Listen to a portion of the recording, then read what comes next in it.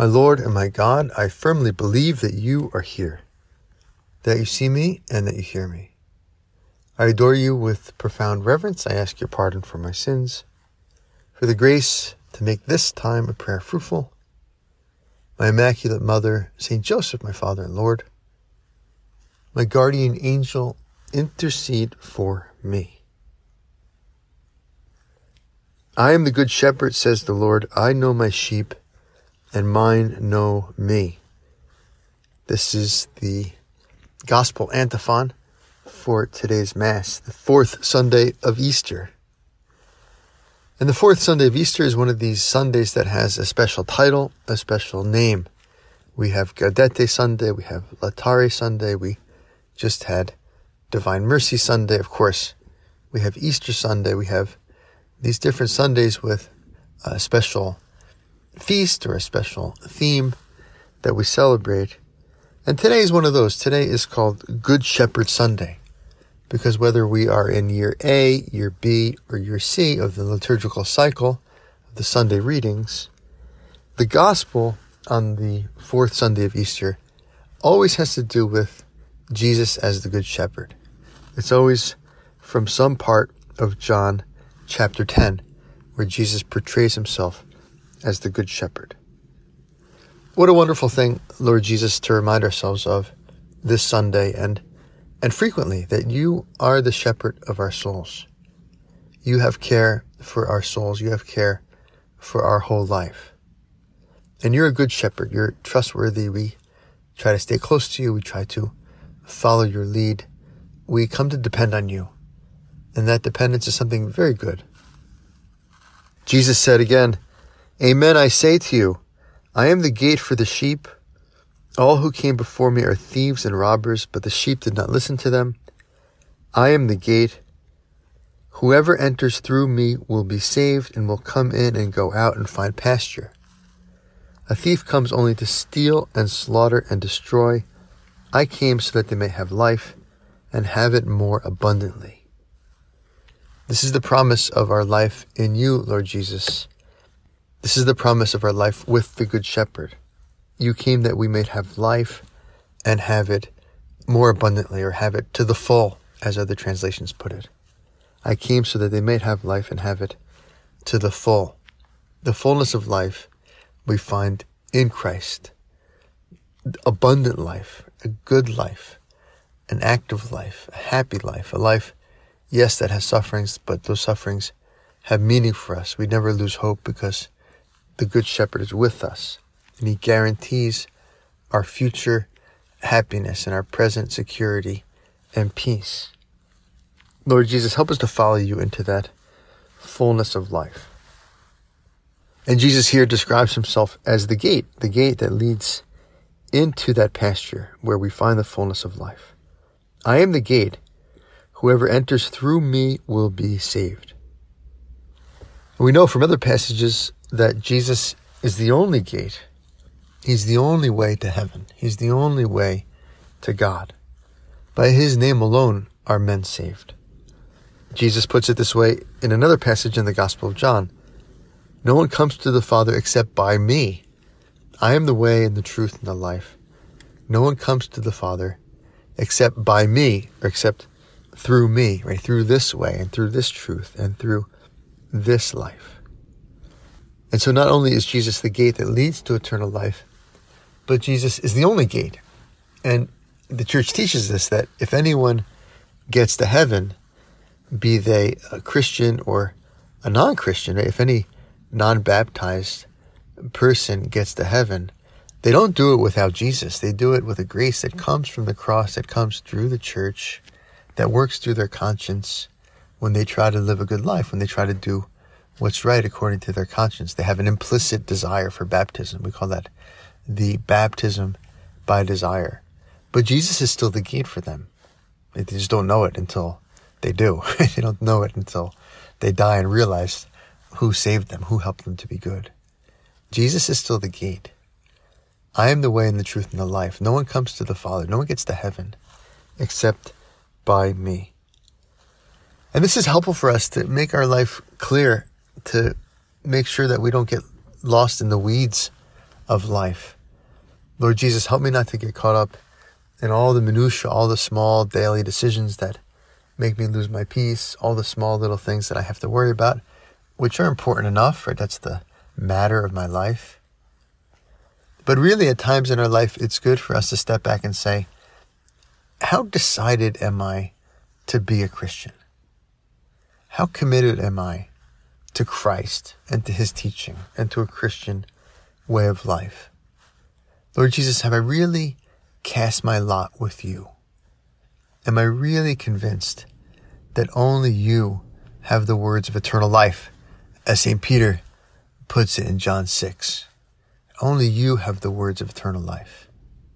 Am I convinced, Lord, that only you are the gate to abundant life and eternal life? I only come to God. I only come, therefore, to my own happiness and my own peace through you. And at times in our life, it's good to reforge a kind of conversion, to reforge a bigger decision, to do this, to be committed to God, to be committed to Christ, and therefore to convert, to turn away from anything that is opposed to our life in Christ, anything that disappoints God, anything that dampens God's life in me, any obstacle to holiness, any habit of sin, or any unhealthy attachment that I have. It's good to try to recognize those things. And as we say yes to Christ and enter through Christ, who is the only gate, the only way to God, we're totally happy leaving things behind, right? We're totally happy getting rid of things that hinder us on the way. We're totally okay, and we voluntarily turn our back on everything else. Why don't you give yourself to God once and for all, really, now? St. Josemaria writes very forcefully, powerfully in The Way. Why don't you give yourself to God once and for all, really, now? And perhaps some of us have had those moments in life where we made that big decision, we made that big jump, we cut with some tie, or we took on some practice of the faith. We really decided, right, to make a good confession and start over and be better, right? And not just in one little way, but in lots of ways all at once, perhaps, to pray more and to stop sinning in some way and to take our faith more seriously. But over time, those kinds of big conversions, they can get watered down, right? They can kind of be diluted by a little attachment here, a little lack in generosity there, a little bad habit that creeps in here, a little lack of faith, a little lukewarmness over here. And before we know it, we've lost that fervor of our conversion, and we've lost the vibrancy of our Christian life. And so at times it's good for us to reforge that commitment to Christ, to reforge that vibrant Christian life, to re-establish for ourselves the ideal of the abundance of life in Christ. Why don't you give yourself to God once and for all, really, now? I've been reading Francis de Sales' Introduction to the Devout Life. Again, I read it in college, and I remembered it made a big impression on me. And I've been listening to it in the car, which is not the same. It's better to read a book, I think, than to listen to it. But at times, all you can do is listen in the car, because you're in the car a lot. So I've been listening to Francis de Sales' Introduction to the Devout Life in the car. And in the beginning, he has these meditations where he has you imagine these drastic kind of situations or these drastic contrasts, like imagining death and imagining judgment and those big themes that help us put life in perspective. And in one of them, he has us imagine the choice between hell and heaven, the choice between life with God and happiness forever in heaven, and eternal dissatisfaction, eternal pain, eternal loss in hell. And after he kind of paints a picture to help our imagination, he prays about it, and he tries to help us pray about it. And this is what he writes. O hell, I abhor you now and forever. I abhor your griefs and torments, your endless misery, the unceasing blasphemies and maledictions which you pour out upon my God. And turning to you, O blessed paradise, eternal glory, unfading happiness, I choose you forever as my abode, your glorious mansions, your precious and abiding tabernacles. O my God, I bless your mercy which gives me the power to choose. What an incredible power we have. Our Lord Jesus, you have given us the power of free will. And with that free will, we have the power to determine our eternal destiny. We have the power to determine the shape that our life will take on this earth and the fate of our life into eternity, with God forever in heaven or eternally frustrated outside of God in hell. And we know, Lord, we know that we can't use our freedom well without your help. And yet, nevertheless, it's part of your mercy. I bless your mercy, which gives me the power to choose between life and death, the power to choose between virtue and sin, the power to choose between fidelity and infidelity, the power ultimately to choose between heaven and hell. Lord, I don't trust myself. As St. Josemaria used to say, and as St. Philip Neri used to say, Lord, I trust you, but I don't trust myself. And so help me use my freedom well. Help me to make these choices well. O Jesus, Savior, I accept your eternal love and praise you for the promise you have given me of a place prepared for me in that blessed Jerusalem, where I shall love and bless you forever. And this is an image of conversion, turning our back on hell and turning our soul towards heaven, turning our back on anything that keeps us from heaven and turning our soul once again resolutely towards life in Christ. How does God want me to live? How does Christ want me to live? What does it mean to enter into the gate? What does it mean to have him as my shepherd? I'll never forget, a number of years ago, I probably told this story in a previous meditation, but a number of years ago, I was on a plane. I was already a priest, and we were on the runway getting ready for takeoff. And I was sitting next to this gentleman who was probably in his 60s or so, and he was on his cell phone, and he was having this very animated conversation with a friend of his, a woman friend of his. And he kept saying, listen, just do it. Just do it. You know it's the right thing to do. You need to do this. Just do it. Don't worry. Just do it. And then it really caught my ear when he said, all of heaven is pulling for you. All of heaven is on your side. All of heaven is pulling for you, rooting for you to do this. Just do it.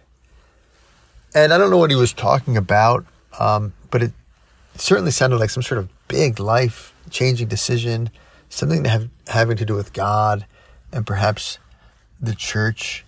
Like maybe, I don't know, to get married in the church or to go to confession after a long time or to convert, right, to enter RCIA. Whatever it was like some sort of big life-changing conversion-like situation. And he kept telling her, just do it. And then all of heaven is pulling for you. And then at one point he said, you won't believe this, but there's a priest sitting next to me. Here, talk to him. And so he hands me the phone, and I'm like, hello? And this lady's like, are you really a priest? And I'm like, yeah. She's like, oh, that's so amazing. What a coincidence. And then I didn't know what to say. You know, I could have been better about it and asked her what was going on, how I could help her. But I was just kind of flummoxed by the fact that he handed me the phone. And so I was like, okay, yeah, I'll pray for you. Take care. And I handed the phone back to the guy. In any event, it always struck me, you know, how he was encouraging her with those words. All of heaven is pulling for you. And this is true of our life in Christ. This is true of our conversion. This is true of our decision to go to heaven and not to hell. That God is pulling for us. Jesus is pulling for us. All the saints are pulling for us to make this choice. Consider that Jesus Christ, St. Francis goes on to make this point. Consider that Jesus Christ, enthroned in heaven, looks down upon you in loving invitation. O beloved one, come unto me. Enjoy forever in the eternal blessedness of my love. Behold his mother, yearning over you with maternal tenderness. Courage, my child. Do not despise the goodness of my Son or my earnest prayers for thy salvation. Behold the saints who have left you their example, the millions of holy souls who long after you, desiring earnestly that you may one day be forever joined to them in their song of praise, urging upon you that the road to heaven is not so hard to find as the world would have you think. Press on boldly, dear friend, they cry. Whoever will ponder well the path by which we came here will discover that we attain to these present delights by sweeter joys than any this world can give. All of heaven is pulling for us, right? Jesus is telling us, come, right? Come here, come towards me, come through the gate. Our Lady is telling us, take courage, come. And the saints tell us, press on boldly, dear friend. It's not that hard to get here. It's not as hard as you think. Nevertheless, we know, Jesus, that it is hard. And so St. Francis has Our Lady say, courage, my child.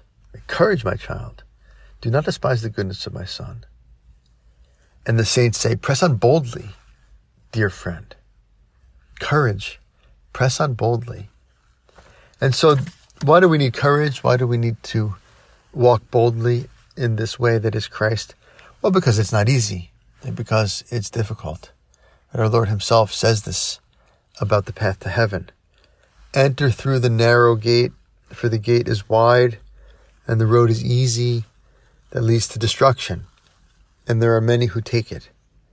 But the gate is narrow and the road is hard that leads to life.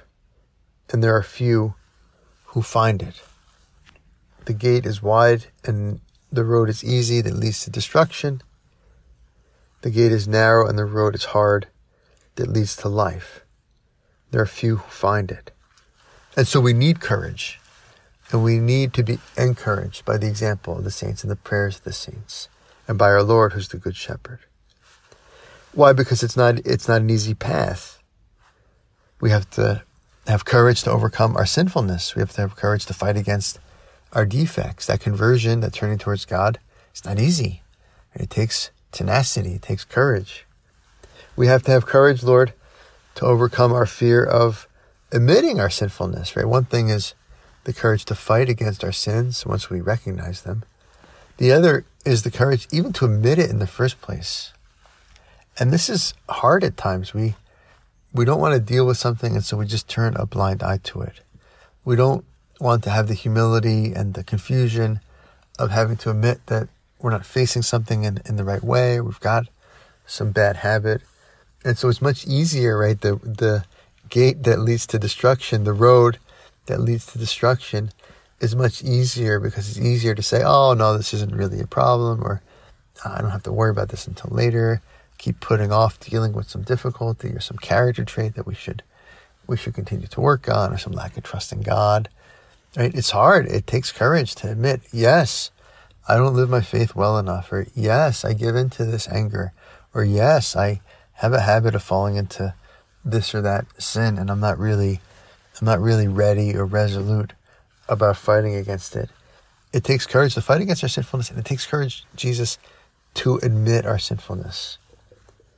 And then, of course, these days, it takes courage to be a consistent Christian because so many in the world don't understand where we're coming from. So many in the world see our life and our beliefs as a kind of rebuke to their own life or to their own beliefs. And so the heat is on again, right? It's not on all the way as it was in the times of the Roman martyrs, but the heat of being a Christian is being turned up. People will disagree with us. People will persecute us in different ways. People might attack us. And so that takes courage. It takes courage to live in such a way that we are okay with a certain level of misunderstanding, a certain level of persecution, a certain level of exclusion from others, from the lives of others, because they find out that we're Christian, or they know we're Christian. And so that makes the road narrow as well. And then Jesus, we also fear just missing out, right? We have that FOMO, that fear of missing out, that the things we leave behind in order to follow you, those sinful habits, or just the worldliness, or the ego gratification, the careerism, right? The worldly way of life that we are used to. Well, it takes courage to leave it behind. It takes courage to be detached from all that. And so Our Lady says, take courage. And the saints say, press on boldly. And Jesus himself says, take heart, take courage. In the world you will have tribulations, but be of good cheer. In the world you have tribulations, but be of good cheer. Take courage, because I have overcome the world. And Jesus, as Good Shepherd, is so important to pray about in this context of courage, of difficulty. Because the sheep find strength in the shepherd. They find protection in the shepherd. And today's responsorial psalm is that incredible Psalm 23, which is so popular and so oft-cited that perhaps we think, oh, this is just a nice little poem. It's a little bit corny or whatever. But no, it's very powerful, very beautiful, and we slow it down and we take it to our prayer. The Lord is my shepherd. There is nothing I shall want. The Lord is my shepherd. I shall not want. In verdant pastures he gives me repose. Beside restful waters he leads me. He refreshes my soul. He guides me in right paths for his name's sake. Even though I walk in the dark valley, I fear no evil, for you are at my side, with your rod and your staff that give me courage. What an incredible thing. What an incredible image of our life with you, Jesus, as our shepherd. It's not that we won't be in a dark valley. It's not that we won't be in that valley of death or be confronted with evil in ourselves and the world and others. But since you're at my side, we're not afraid. We don't fear it, because your rod and your staff, right, your strength, your protection, give us courage. And courage is not the absence of fear. The courageous person is not someone who doesn't feel fear. The courageous person is someone who's okay with being afraid. And the Christian is okay with being afraid because Jesus is at his side. And Jesus is his shepherd with his rod and his staff protecting. You spread the table before me in the sight of my foes. Even though the enemies are there, right? We're still okay. You spread the table before me in the sight of my foes. You anoint my head with oil. My cup overflows. Only goodness and kindness follow me all the days of my life, and I shall dwell in the house of the Lord for years to come. The Lord is my shepherd. There is nothing I shall want. So Jesus, you are the gate through which the sheep enter, but you're also the shepherd that lead the sheep to that gate and through that gate. And if the gate is narrow, Lord, and hard, and we need courage to enter it, you supply the courage that we lack. You supply the resoluteness that we fail to have. You supply the determination when we're weak and we're flagging. And so when we think, Lord, and we pray, Lord, about this decision to enter by you, that you're the only way to God. We want to reject everything else. And when that kind of decision, that kind of life-changing conversion is proposed to us once again in our prayer, when the first reaction is fear, and it should be, and that's normal. Well, Lord Jesus, be our strength, be our fortitude. Give us courage to make the decision we need to make, to convert, to cast our lot with you, to turn our back on sin. St. Peter, in today's second reading, also talks about Jesus being the shepherd of our soul in the context of suffering. If you are patient when you suffer for doing what is good, this is a grace before God. Right? Very clear and helpful teaching. If we suffer for doing what's good, it's a grace before God. It's not a bad thing. In God's sight, it's a good thing. And therefore for us, it's really a good thing. Right? Blessed are you when men persecute you and utter all kinds of things falsely because of my name. If you are patient when you suffer for doing what is good, this is a grace before God. For to this you have been called, because Christ also suffered for you, leaving you an example that you should also follow in his footsteps. He committed no sin, and no deceit was found in his mouth. When he was insulted, he returned no insult. When he suffered, he did not threaten. Instead, he handed himself over to the one who judges justly. He himself bore our sins in his body upon the cross, so that free from sin, we might live for righteousness. By his wounds you have been healed. For you had gone astray like sheep, but you have now returned to the shepherd and guardian of your souls. Jesus is the good shepherd, the shepherd who lays down his life for his sheep. We strayed away like lost sheep, like bad sheep, but we've returned to him because he died for us, because he took our sins upon himself. And taking our sins upon yourself, Lord, you open up the way to life for us. You came that we may have life and have it abundantly. And that takes trust. And another great theme of Good Shepherd Sunday, of this Psalm 23, of John 10, is trust.